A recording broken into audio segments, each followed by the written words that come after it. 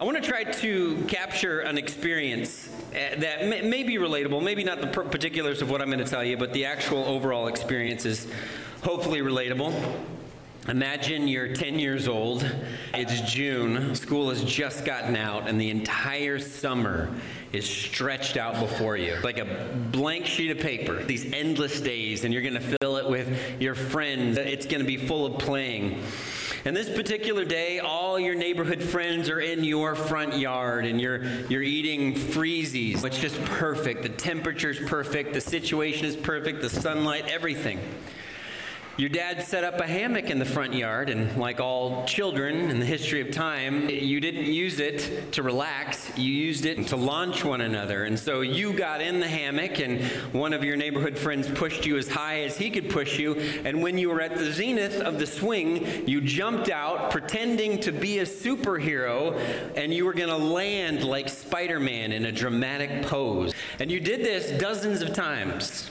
But there was this one time you did it, and if you could slow motion the moment, and there'd be sticky freezy on your face and on your hands, and the sun would be shining, your friends were all there, and you were flying through the air like a superhero. This is the perfect moment. This is ideal. This is everything you ever dreamed of as a 10-year-old. Summer, sunshine, friends. And then, gravity. Falling, landing. But this time you land wrong, and you both feel and hear something like a tree branch snapping. Your friends tell you later that they could hear it as well. And the next thing you know, you're laying down in the back seat of your mom's car while she's driving you to the ER. And the doctor gives you 2 rules as he puts on the splint for the next couple weeks. And they're not anything you want to hear at the beginning of your summer. Number 1, keep both feet on the ground. No flying through the air. And number 2, no swimming. Now, most of you know that I'm talking about Liam at the beginning of this summer, and I was away from home at the time, but when I came back and he's got this little splint on, he's just so sad and angry and disappointed. As a parent, you can't solve that problem. I mean, you try because you want to do things like, buddy, hop in the car right now, we're going to Disneyland. But there's really very little you can do. So he's angry and he's sad and he's disappointed, and it's all rolled into one, and you as a parent are pretty helpless. Now, real quick, just a little side note. After 2 weeks, they did give him a waterproof cast. And I'm telling you, we live in a world where there are driverless cars and tourism in space, but the waterproof cast has been the thing that has blown my mind more than anything else. We were at the picnic last week, and Liam's swimming in the pool, and there were people whispering around the pool, and they're like, I don't know, his parents are right there. I guess it's okay. I don't know, I think. Now, I don't know that anybody anticipated how much Liam would be swimming, because there's parts of his cast that are soft. So we'll see what happens when he goes to the doctor this week. Hopefully it's all better.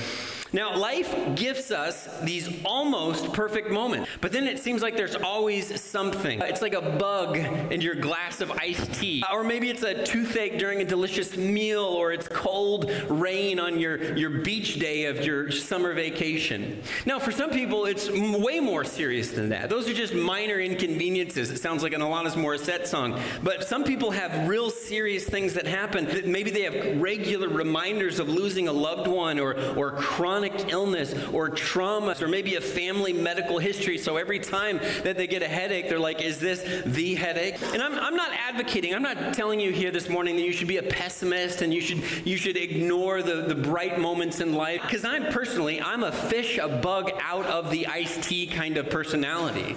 And I'm the type to tell you once I do that, like, oh, it added flavor. Like, that's my personality. But I'm just trying to point out that in life we have these almost perfect moments, but there's always something. I mean, life is often really good, but there's a reminder that it's not perfect. It's not complete. It's not full. We're finally at the end of the book of Revelation. Now, I didn't realize at the beginning of studying the book of Revelation how much I needed this book. I mean, I feel like over the last 5 or 6 weeks, it has revitalized and re-energized my faith. It really has. To just think of the world around me and life as I know it in these much bigger terms, that there's so much more going on than I recognize on a daily basis. It's really tremendously made a difference in my faith, and I'm thankful for that. So whether or not it has for you, maybe a different question, but it certainly has for me, and it can for you, and it should for you, because he's revealing something that we forget all the time. So we've tried to make the point that Revelation is not a doomsday manual for the end of times that should send Christians running for the hills after we pack our Armageddon bag. That's not what Revelation is about. It reveals a reality that should energize Christians. You should get done reading the book of Revelation and just want to run through a brick wall for Jesus, because it's revealing a truth that is good and powerful. We're not cowering in the corner. We're not waiting for the end. Christianity is exploding in the world. So Christianity is not on the decline. It may be on the decline right here in our little neck of the woods, but it's not on the decline in the globe. And sometimes the reason it may be on the decline right here in our little corner, in our little neighborhood, may be us. Maybe our faith hasn't presented itself in powerful enough ways. Maybe we haven't been the light that God has wanted us to be. So we're not cowering. The gates of Hades will not prevail against us. It's a wonderful truth. But as we get to the end of the book of Revelation, and the classic idea of the end of the book of Revelation is what is next. I mean, this is the part of the book of Revelation that it's not confusing particularly. It's not controversial. People love it, and they spend time digging through it, trying to understand what it means about what's coming next, what's up for Christians. Now, I'm going to tell you a classic preacher joke. And it's the kind that should make your eyes roll. It's the kind that you've probably heard if you've grown up going to church. You probably heard this exact one. It's the one that's been used in millions of sermons. I apologize for using it beforehand, because it's the kind of joke that I do not like to use in a sermon. But I have a point. A preacher is preaching about eternity. He's preaching about paradise. He's preaching about what's next. And he sees that the crowd isn't really into it. They're not getting excited. They're not as excited as he is, so he stops. He's kind of annoyed with the audience a little bit, with a little bit of anger in his voice. He's like, "Who wants to go to heaven?" And the crowd doesn't exactly know what to do, and so there's a few people that raise their hands, the kind that will always raise their hands for everything, but nobody else does, because they're not sure what's being asked of them. So just a few people raise their hands, and he gets even more annoyed. Like, "Are you telling me? Come on, raise your hand if you want to go to heaven." Well, at this point, everybody gets that in order to calm the preacher down, they're going to have to raise their hands, except for a kid in the front row. Doesn't raise his hand. And so he's going to make an example of this kid. And he says, "Young man, are you telling me that you don't want to go to heaven?" And the kid from the front row responds, "Well, sure, someday. It just sounded like you were getting a group together to go right now." Now, classic preacher joke. Even if at the end of this sermon you would only give me an F+, is that a thing? We should make it a thing. But at some point this morning, there should be a part of you that wants to go right now. Like right now, when you're thinking, "Wait, no, I've got some other things to do on my to-do list." But I think if we peel back the curtain just a little bit and get a glimpse of what John is trying to portray about what's next, there is at least a part of us that if there's a bus going right now, I'm kind of interested in getting on that. A vision for the future that energizes the present. That's what John is trying to do here. He's not trying to get us to say, "Hey, forget this life here and now." He's trying to present a vision for the future that energizes the present. Before we dig into this section of Revelation, we have to dispose of some mental baggage that we have. We have cartoonish notions of heaven that aren't very helpful. St. Peter as this maitre d' at the pearly gates, right? And I don't think anybody in here thinks this is really what it's going to be like. But this is really all we have as a culture to grab onto about eternity. We don't have much vision for it. So what we want to try to do this morning is get a little glimpse of the text that just really really what John is trying to do, to really try to understand what he's going for. So this is what we're going to do. We're going to look at a snapshot of these 2 chapters at the end of the book of Revelation to see what John is trying to accomplish. What's he trying to teach us? So what he does is he describes this future reality in 3 different ways. So Revelation 21, 1 through 8, he talks about a renewed creation. Revelation 21, 9 through 27, he talks about a city. And Revelation 22, 1 through 5, he talks about a garden. And all 3 of these are different descriptions of the same reality from different perspectives. You could kind of think of it like Google Maps. You can see the whole globe, but then you can zoom in on like a particular geographic area. You could zoom in on a country. You could zoom on a city. Or Google Maps has this amazing feature where you can do street view, and you can go right down to street level. And it's kind of cool. So think of it like this. Like John is giving us this big overview, and then he's zooming in a little bit, and he talks about this bizarrely designed city, and we'll talk about why it's designed that way. And then finally, he zooms in on street level, and you see a garden. So let's talk about the first section. This is what he talks about in Revelation 21, verse 1, a renewed creation.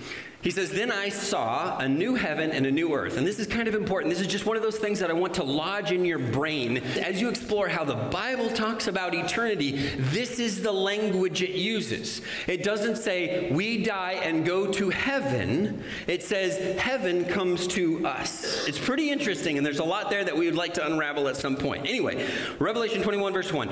"Then I saw a new heaven and a new earth, for the first heaven and the first earth had passed away, and there was no longer any sea." Kind of weird. No beach days in heaven. The sea was a catch-all way to describe anything that was uncontrollable or chaotic or scary. We might say something like the storms of life. We might use a phrase like that to describe hard times in life. It's probably something difficult, some struggle. And they use the concept of the sea to talk about that. And John's saying, none of that's going to be there.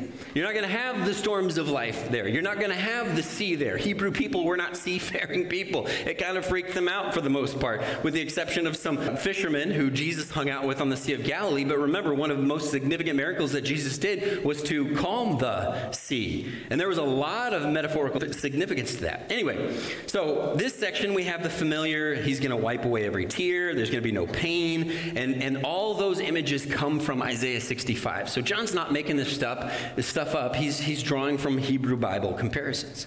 And then John zooms in, Revelation 21, verse 10 and 11, and he says, "And he carried me," this is an angel, "and he carried me away in the spirit to a mountain great in height, and showed me the holy city Jerusalem." Again, coming down out of heaven from God. It shone with the glory of God, and its brilliance was like that of a very precious jewel, like jasper, as clear as crystal. And then there's this super bizarre little section. I don't have it on the screen, but it's all these 12s. All the wall of the city is 12,000 stadia long, and the city walls are 12,000 stadia high. Some of your translations, if you read it, they'll translate those into American miles, but it totally obscures what John is trying to do. He's saying the city is a perfect cube.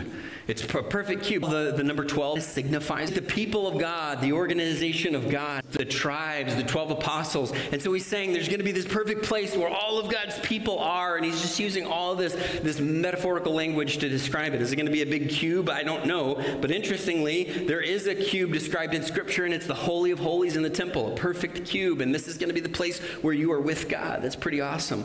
So he's writing to first century Christians. So he's saying the most extravagant thing that he can think of, hey, all their streets are made of gold. He might describe it differently if you were talking to 21st century Christians. Maybe he would say something like, there are no red lights in heaven, or there are no HOA fees in heaven. He'd say something different. But this is all out of Ezekiel 40, almost verbatim. He's importing ideas from the Hebrew Bible. And then finally, he digs down into this garden level. And to me, this is 22 verses 1 and 2. It's so satisfying that the Bible starts and ends with a garden. It's so cool. It's just like this perfect literary, I love it. It's the tree of life. There's no curse. And of course, this is all Genesis 1 and 2.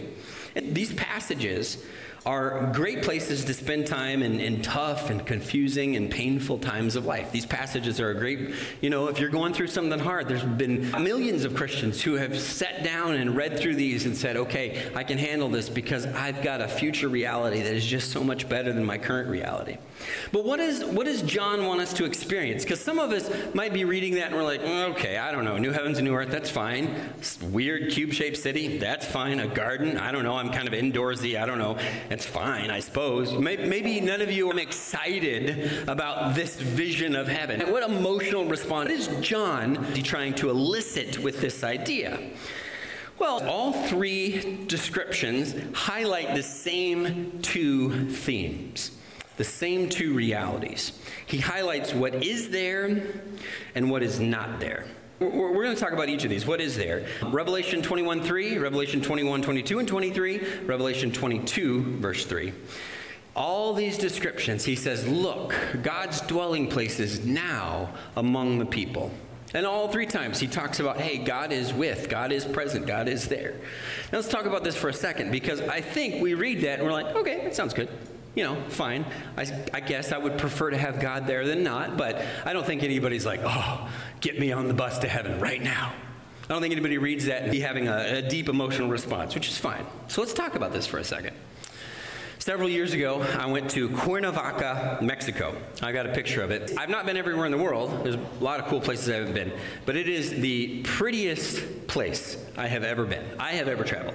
And this picture, it doesn't even do it justice. But isn't that you're like, oh, that looks like a good place. I would go there, right? Some of you are like, if there's a bus going, I will go. It's very pretty. It is not only a very pretty place, their highs year-round range from about 72 to 79. Some days it gets really hot and it might break 80, Some days, the lows are down in the 60s. Some days it might get really cold and, 59. It's beautiful. The temperature is perfect. The flowers are blooming constantly year-round. There's palm trees. It's just this gorgeous place. It's just perfect. So when I was there, we were exploring, is this a good location for a second children's home, the children's home that we partner with in Cozumel? Is this a good location for this a second location? And so what we were tasked with is just exploring the city, which I'm like, I love this. This is so awesome.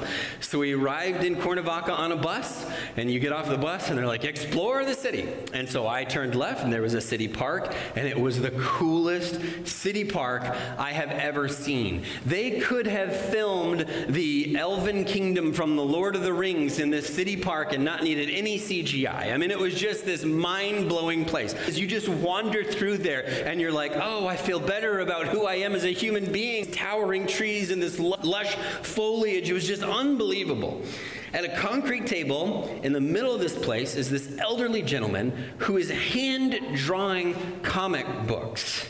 Everything about this is surreal. And so I'm standing there watching him, and he's watching me, watching him, and I don't speak Spanish. And so he speaks to me in English, and he starts a conversation with me, and he tells me about his life. And I have truly found the most interesting person in the world. You can forget the commercials. This is the guy. He's talking to me about all the different things that he's ever done in his life, and I'm just like, how do I live a life like you, where at the end of my life, I end up in the most beautiful part in the most beautiful city drawing comic books? It was just amazing. But at the end of this conversation, he said, this is the part I want to highlight. He said, have you ever heard of cars that don't have drivers? And I'm like, driverless cars? And he's like, yeah, driverless cars. He goes, I invented those. And part of me was like, you know what? I believe it. I believe it. Everything about this setting, I believe it. And he said he worked for IBM at one point in his life, and he invented the technology that's now used to create driverless cars. I don't know if he's telling the truth or not. I don't know. But it was so cool to be in proximity to this individual that had lived the life he had, but had done the things he had. Something about being around him. And you've had relationships like that before, where you're around that person, and they are life-giving. You feel more energized and more excited and more aware and more present because you've spent time with them. What does it mean to be in the presence of God? God says, hey, you like sunsets? You think sunsets are cool? I came up with that. That was my idea. Thank you. Mountain ranges? You think those are pretty? That was me too. You like Sunday afternoon naps? Hey, I invented those. Every taste of every food that you've ever had, that has ever gone into your mouth and you've ever rolled your eyes back in your head and said, this is so delicious, that was created and dreamed up and thought up by God. God did all that. The human capacity to have fun was God. The fact that you want to put yourself on a roller coaster and ride around an amusement park, that was God. God came up with all of that stuff. Unconditional love, God. Grace, God. Forgiveness, God. That's God. You want to be around this being that generated all this beauty and this creativity and this goodness, and he's the source of all life. Being around a being like that would just blow your mind. And so when Revelation says you get to be around that being forever, no wonder people's hearts are starting to open up a little bit. They're starting to soften a little bit and to say, ooh, that sounds pretty interesting. You're with the source of everything that is creative and good and beautiful and true. I've told this story before, but oh well, because there's new faces here. So if you've heard it, whatever. I was buckling my foster son into his car seat. He was probably 4 years old at the time. And as I'm buckling him in, he hears the jingle of an ice cream truck coming down the road. He doesn't know what it is. And so he looks, and he can't turn to look. He asks, what's that? And I just casually, without thinking, I just say, oh, that's the ice cream truck. It's no thought in my head.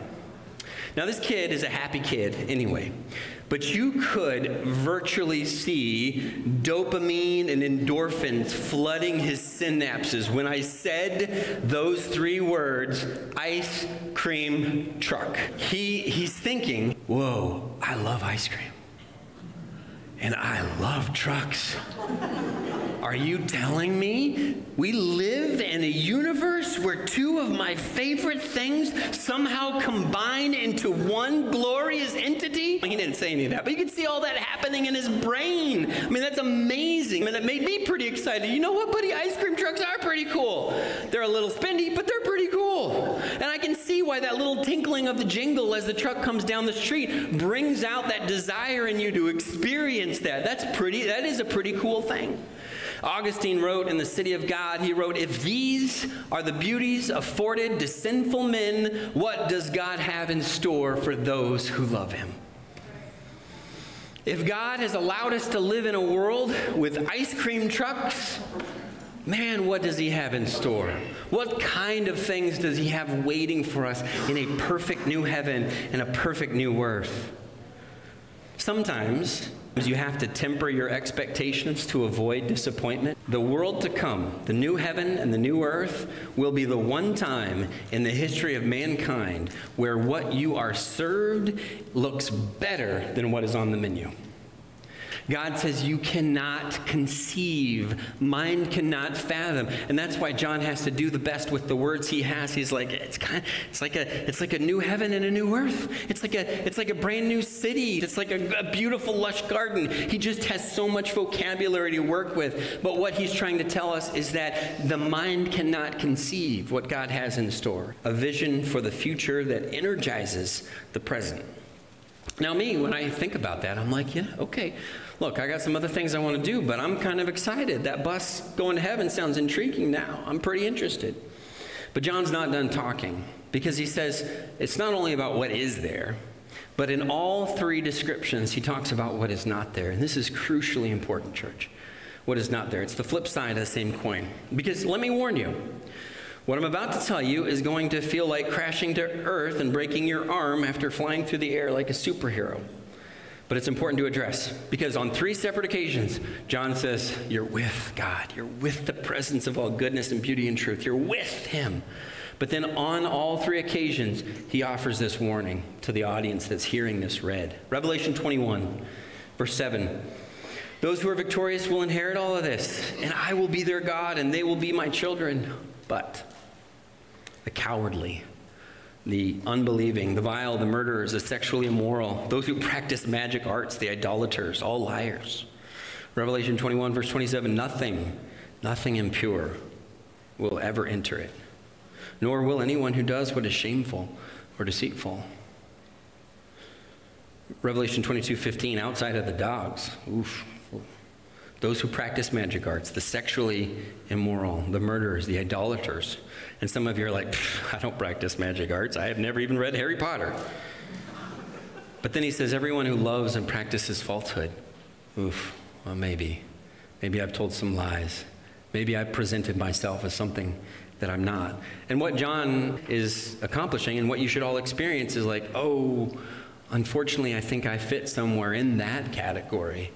I have done things that fit within that category. And it's a weighty thing to think about, that conviction and that guilt. Now, we have the mistaken idea that there's just certain kinds of people that God doesn't like. He just doesn't want certain kinds of people around. Ooh, gross. I don't like those people who practice magic arts and the cowardly. Ugh, I don't like them. Ugh, I don't want them around. I don't want them in my new heaven and new earth. But nothing could be further from the truth. That's not true in any way, shape, or form. God has been clear throughout his word that he loves everybody. So let me preface this story I'm about to tell you. This is not an illustration of hell. So this summer at camp, we had a giant bonfire at teen camp. I've got a picture of it here. This is Jake and Avery. You could only get so close to the fire. But Jake's expression on his face was saying, this is burning me. This is hot. And I was like, oh, whatever. How bad can it be? And so I'm like, I am going to try to get as close as I can to that fire, kind of slowly make my way to that fire. Your body short-circuit your cognitive abilities. You stop being in control of your own body. You can get so close to that fire and your eyes will shut, whether you want them to or not, because your body is saying, hey, dummy, the eyeball fluid is going to start igniting. You need to stop, and so your eyeballs will shut.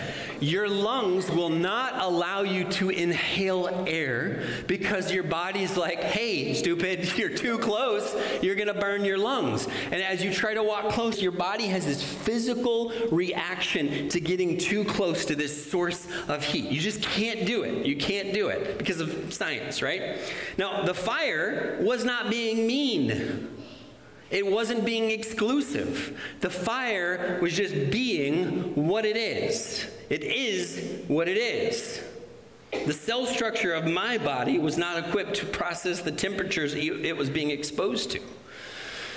God, when he says none of those types of people are going to be in the new heavens and the new earth, is not being exclusive or mean. Do you understand?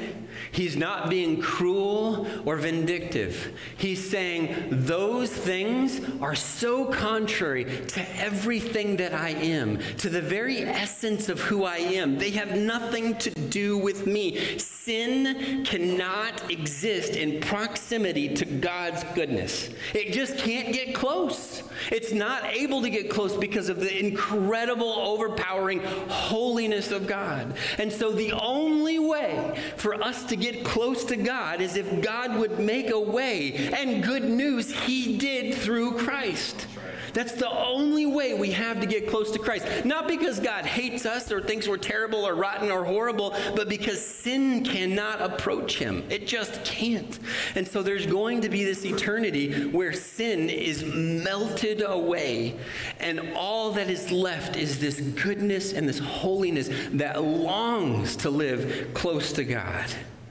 See, God will make everything new. Jesus will make us new. This is really important. And I think what John is saying, like, hey, Jesus will make you new, but you guys that want to mess around with the stuff that is anti-God, you can't expect to be with God. That is a choice, and God will respect that choice. And God loves you so much that he will not force himself on you. He will let you choose distance. He will let you. So you and I, we have a perfect future to look forward to. There will be someday when a 10-year-old is at the beginning of June and he's in a hammock and his friend is swinging him as high as he can go and he leaps out and he just keeps going. There's no break in the arm. There's no mourning or crying or pain. There's none of that. We have a perfect future to look forward to. There's no 3 a.m. phone calls. There's no empty spot at the dinner table. There's no trauma to talk to a therapist about. There's a perfect future. But that perfect future requires sacrifices in the present. But this is why it's so important to think about that we are grabbing onto a vision of the future that energizes our present choices. And if we don't have this desire to get on the bus and be in eternity with God, well, then it's no wonder that we're living the lives that we often choose to live now. Because we don't have a desire to live any differently. The choices that I make now are bringing the new heaven and new earth into existence where I am. I am making choices to live like this new reality where the presence of God exists and sin cannot. I love that idea. It's a challenge to me to want to live that way where people who are around me experience just a little taste of what it would be like to live in eternity. Just a little bit, where they walk away from me feeling better or feeling more joy. I would love that. I would love that if our church were like that. If people walked into our church building on a Sunday morning and they walked away saying, I don't know about everything, but man, I felt like I was close to heaven being around those people because they were like God. So we can choose that or we can settle for now. And there still will be good moments. The rain shines on the just and the unjust. That's the kind of God we serve. There'll still be good moments, but that's it. This is it.